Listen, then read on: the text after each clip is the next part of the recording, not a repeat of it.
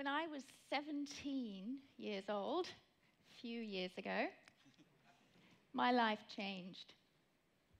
I remember I was at work and a friend came in with some devastating news. My boyfriend had been killed in a road accident. Tragically, the car that he was in hit a lorry, head-on collision. He was killed instantly. I was 17. And that news knocked me down in so many ways. I had a vague understanding that God was good. I had been raised in a loving home. My parents were practicing Mormons, so I had a concept of God. But the death tragically hardened my heart. And so therefore all forms of faith and religion, to me, became irrelevant. After all, how could a loving God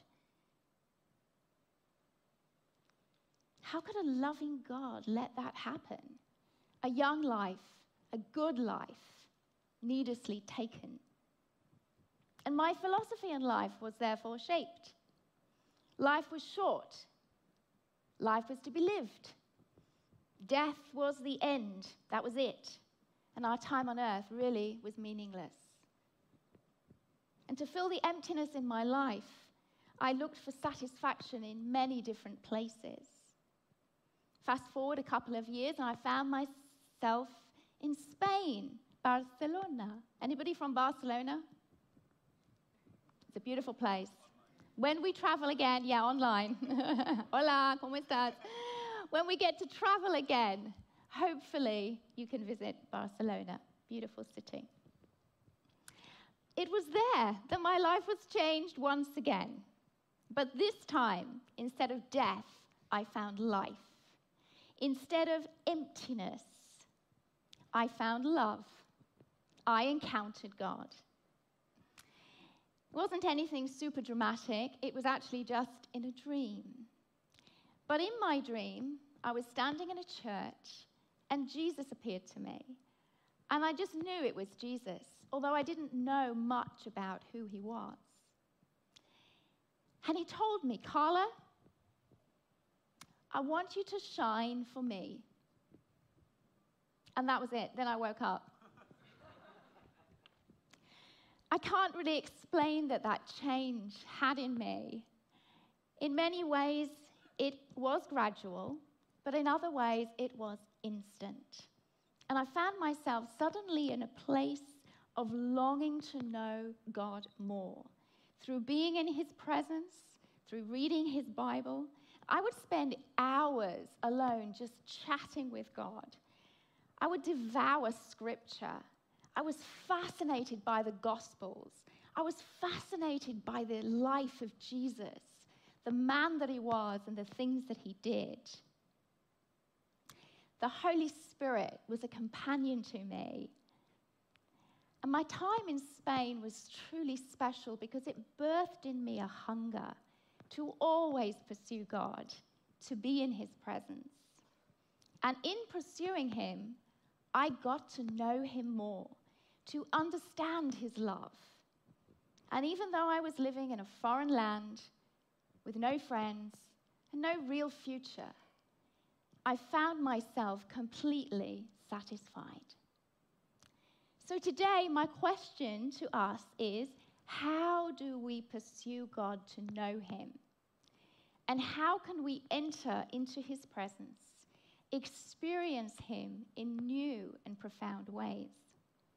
And as we start this new series in the Psalms, I turn to Psalm 63, one of my favorite Psalms, to share with us some insights about what it looks like to desire God's presence and the ways that we can pursue God to get to know him more deeply.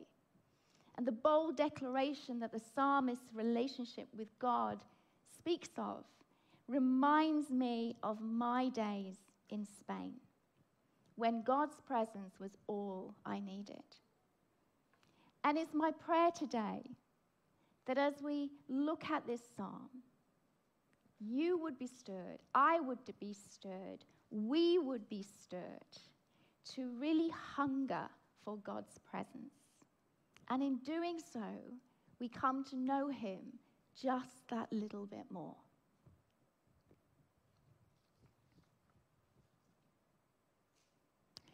So before we read Psalm 63, I want to give some context.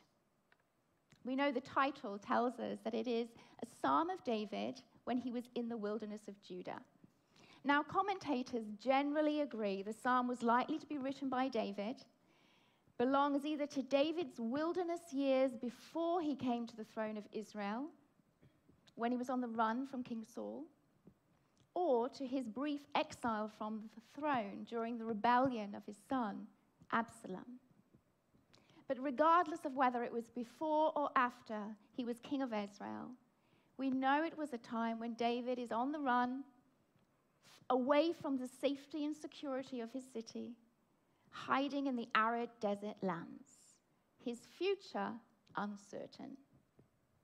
And knowing this context makes the psalm even more amazing, because David, with his life in danger, physically and mentally exhausted, doesn't focus on physical wants and desires, but rather focuses on his spiritual needs. A longing for God's presence, a satisfaction in who God is, and an assurance that his God will deliver him. So as we read together, let's keep that in mind. Now you can watch it on screen, read it on screen. You can get out your phones, on your iPhones or whatever, or you can close your eyes as I read. You, God, are my God. Earnestly I seek you. I thirst for you. My whole being longs for you in a dry and parched land where there is no water.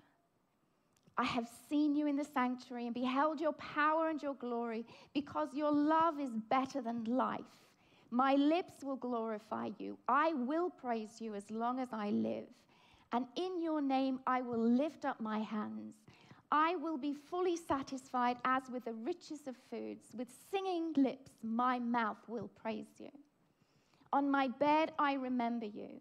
I think of you through the watches of the night, because you are my help. I sing in the shadow of your wings. I cling to you. Your right hand upholds me. Those who want to kill me will be destroyed. They will go down to the depths of the earth. They will be given over to the sword and become food for jackals. But the king will rejoice in God. All who swear by God will glory in him, while the mouths of liars will be silenced. From this psalm and other psalms of David, we know that no matter what season David is in, the ups and the downs, he always comes back to pursue God and his presence. I like David has ups and downs. It makes me feel better about those times where I'm saying, God, what are you doing? Or God, where are you? It helps also knowing that in pursuing the presence of God, it's so important for us as Christians, because we cannot truly know God unless we know his presence. Unless we know God, we will struggle with that genuine satisfaction. As Paul writes, I have learned to be content whatever the circumstances. I know what it is to be in need, what it is to have plenty. I have learned the secret of being content in any and every situation, whether well-fed or hungry, whether living in plenty or want. I can do all this through him who gives me strength. The secret that Paul talks about is found in the relationship that we have with God, in knowing who he is and the love that he has for us. So how do we pursue God to know him? Psalm 63 helps us. First, we see confession as an important key. At the very beginning of the psalm, David declares to God that he, Elohim, was David's God in the most fundamental sense. "O God, you are my God." That was a significant statement by David. Polytheism, the worship of multiple deities, was very common during David's life. All the nations had their own gods, and even amongst the Israelites, God's chosen people, that temptation to worship other gods was strong. And time we see it. They failed to stay true and faithful to their God, even when they experienced incredible miracles and God's deliverance time and time again. But David, for all of his failures, did not worship any other gods. And he led Israel as a king devoted to worshiping the one true God. And we hear in Psalm 63, right at the start, his allegiance to Yahweh. This is significant for us today. Deuteronomy tells us, "Hear, O Israel, the Lord is our God, the Lord alone. Hear, O Hong Kong, the Lord is our God, the Lord alone." In Timothy, "For there is one God, one mediator between God and men, the man Christ Jesus." Jesus said, "I am the way, the truth, and the life. No one comes to the Father except through me." Therefore, if we confess to know God, we're choosing to believe in Jesus, we are aligning ourselves to his teaching. There is only one God. There is one way to him through Jesus. Now, I know that is not culturally popular, right? As a pastor, when people find out what I do, often they will say to me, "Oh, yes, Christian, yes, Jesus. I believe in Jesus too. I also pray to Buddha." Or, "Well, you know what? I think all religions, all faiths, they're all good. They all lead to that one place. We're all going to heaven." To truly know God means to choose allegiance to Jesus, recognizing he is the way, he is the truth, he is the life. To enter into God's presence, we must have that personal relationship with Jesus. And if you're here today and you don't know Jesus, or maybe you believe in God and you consider all religions as a way to God, to really know God and his presence, we must confess Jesus is our Savior. For those of us that know Jesus, we call ourselves Christians. But how do we live out the confession of our faith? Are we publicly open about our beliefs? David glorified God with his lips. "My lips will glorify you. I will praise you." And with his hands, "I will lift up my hands." And for David, the lifting of the hands was not only the common posture of prayer amongst ancient Hebrews, it also displayed that anticipation of gratefully receiving God and that sense of surrender to him. Do we lift up our hands in surrender? What do we do with our hands? Do our actions glorify God? What is our public witness to those around us and the things that we say and the things that we do? We can sing songs and raise our hands in worship on a Sunday. But how do our hands and lips confess our faith Monday through to Saturday? So how do we pursue God to know him? We do this by confessing Jesus as Lord and living surrendered, obedient lives. And then next we see meditation as an important key to pursuing God to know him. David says, "I have seen you in the sanctuary and beheld your power and glory." But David was not at the sanctuary when he created this psalm. He was in the wilderness of Judah, far from the tabernacle tent that housed God's presence in Jerusalem, far from the safety and the security of his city. Yet he knew that God's sanctuary was not only a place, but a spiritual concept that could be entered by faith, no matter where a person is. He had witnessed God's power and glory, not just confined to a physical place. God's presence is not just confined to this building, but he knew God's presence was everywhere around him. He knew God's power. He knew his love. And so he declared, "Love, your love is better than life." That Hebrew word for love that David refers to is chesed. It's the idea of faithful love in action. It's expressed in both God's loyalty to his covenant and his love to his people. Theologian John Oswalt describes chesed as a completely undeserved kindness and generosity.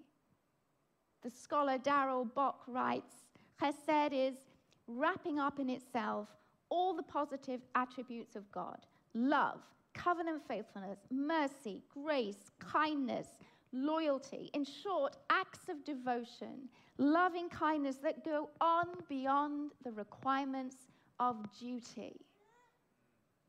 This is the type of love David understood, a covenant loving kindness that David declared was better and more meaningful than life itself. David was so moved and overwhelmed by the greatness of God's love. He tasted it. He knew it, the vastness and worth of it. Do we know God like that? Do we love God more than life itself? Do we really know his chesed love? Of course, loving God more than life doesn't have to end in anything as dramatic as martyrdom. But really knowing God's love means we do not give up on God, even when things do not go as we had hoped.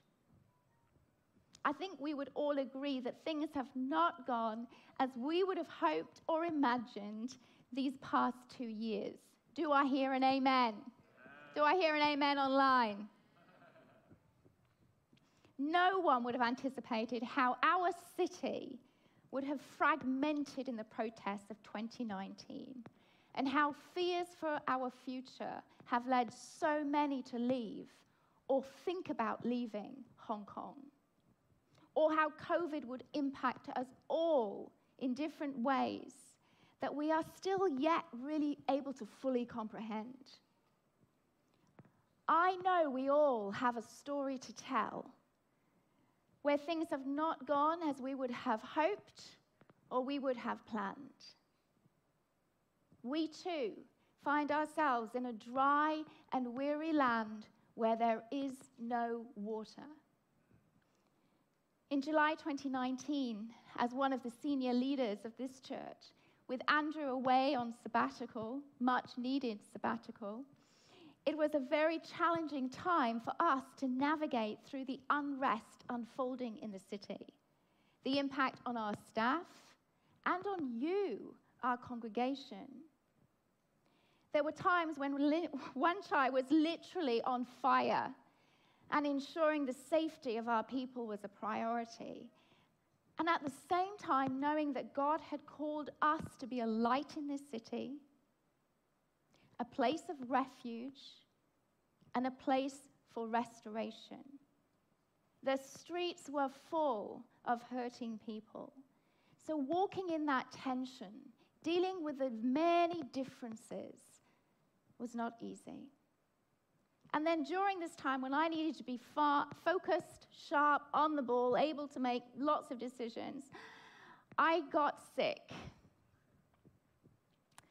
For weeks, I lived in a fog of pain that often brought me to my knees in agony. And for those of you that suffer with pain, you'll know what I mean. There were times twice I ended up in A&E.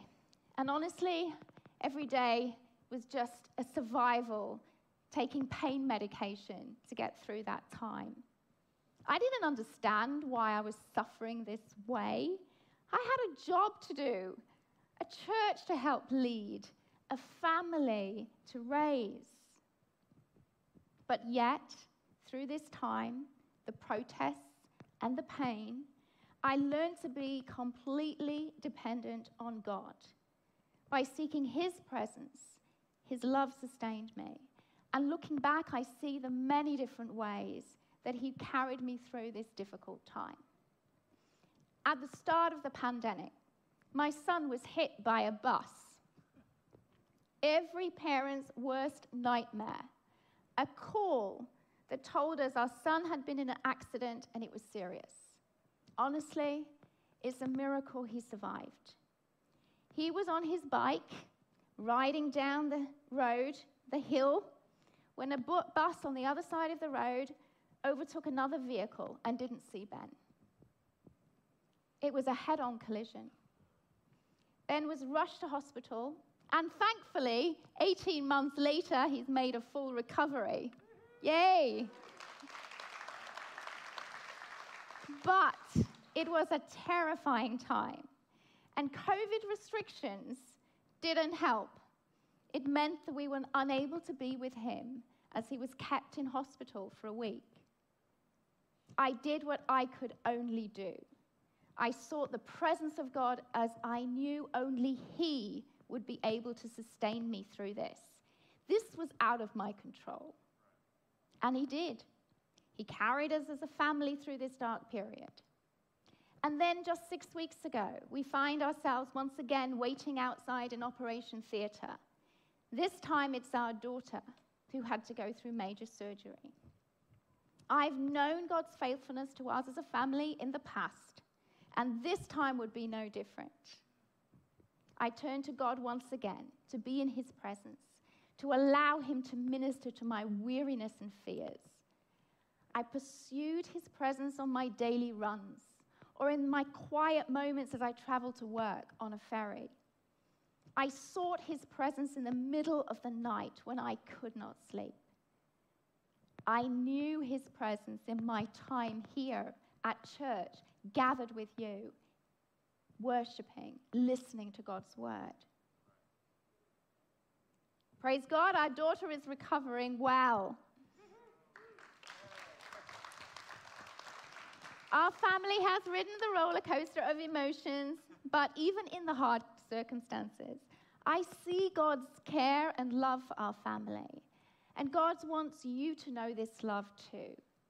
It's in the good times, but it's in those difficult times too. And like me, David's meditation on God's enduring and committed love was often through the night. You know, those slow, advancing hours after midnight. David said, "On my bed I remember you. I think of you through the watches of the night." Often insights of who God is and his love come at night. Do we give God this time? How often do we really slow down to remember all that God has done? Are we woken at night because God wants to talk to us? Is it the only time we are really still? Do we allow space for his presence to meet with us during that night watch? There have been many times that I've been unable to sleep, and I found myself on my knees, sometimes praying, sometimes simply remembering God's faithfulness to me and my family. Sometimes it's simply in awe of who God is. I remember one night in the early hours of the morning, I was woken up with this strong urge to pray. And as I knelt at the end of my bed, I suddenly felt such a strong presence of God in the room. I was profoundly aware of my own sinfulness and God's holiness. It was overwhelming, and yet it gave me a glimpse, a little bit more of who God is. God in his holiness, his power, his glory. And just for a few moments, I was deeply afraid. But then that flood of reassurance, of knowing that because of Jesus and his blood, I can enter God's presence and I do not need to be afraid. when we take the time to meditate on what God has done for us in the past, when we witness his power at work in the present, when we understand his love, we are sustained to have the confidence that our future is secure, no matter what it may bring. So how do we pursue God to know him? We do it by meditating on his love, his goodness for our lives. And David's confession and meditation led him to a place of satisfaction. And that has been true in my life. I know God. I'm assured of his love. I know that he delivers me. And David knows that too. He knows he will be delivered. And the last verses, they appear to be quite a pivot in their tone and focus. But really, David is concluding with the assurance and knowledge that God will avenge him because of God's love and faithfulness. And David is confident that God will deliver him from his enemies. They who seek my life will be destroyed. They will go down to the depths of the earth. They will be given over to the sword and become food for jackals. But the king will rejoice in God.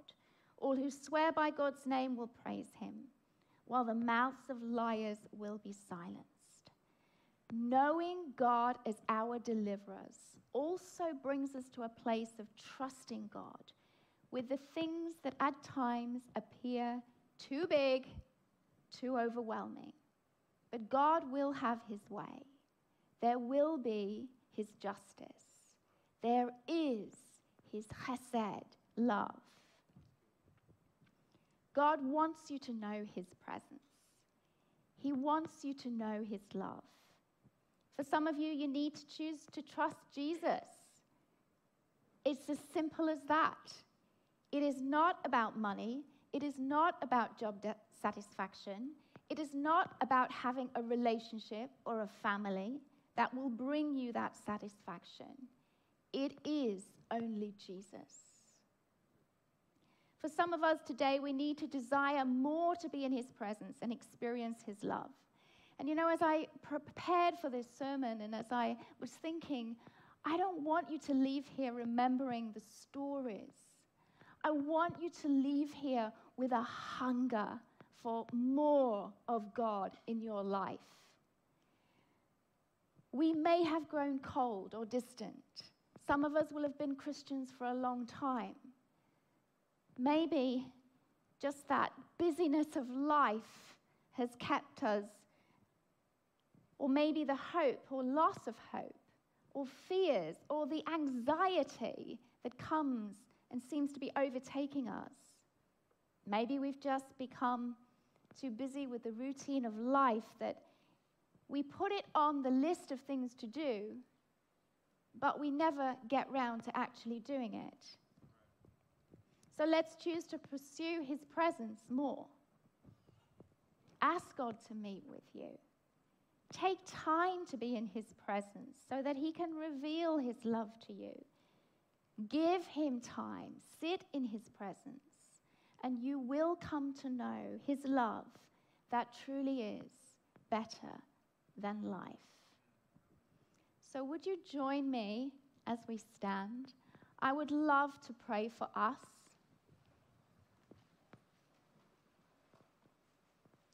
Again, as I said, my heart, my prayer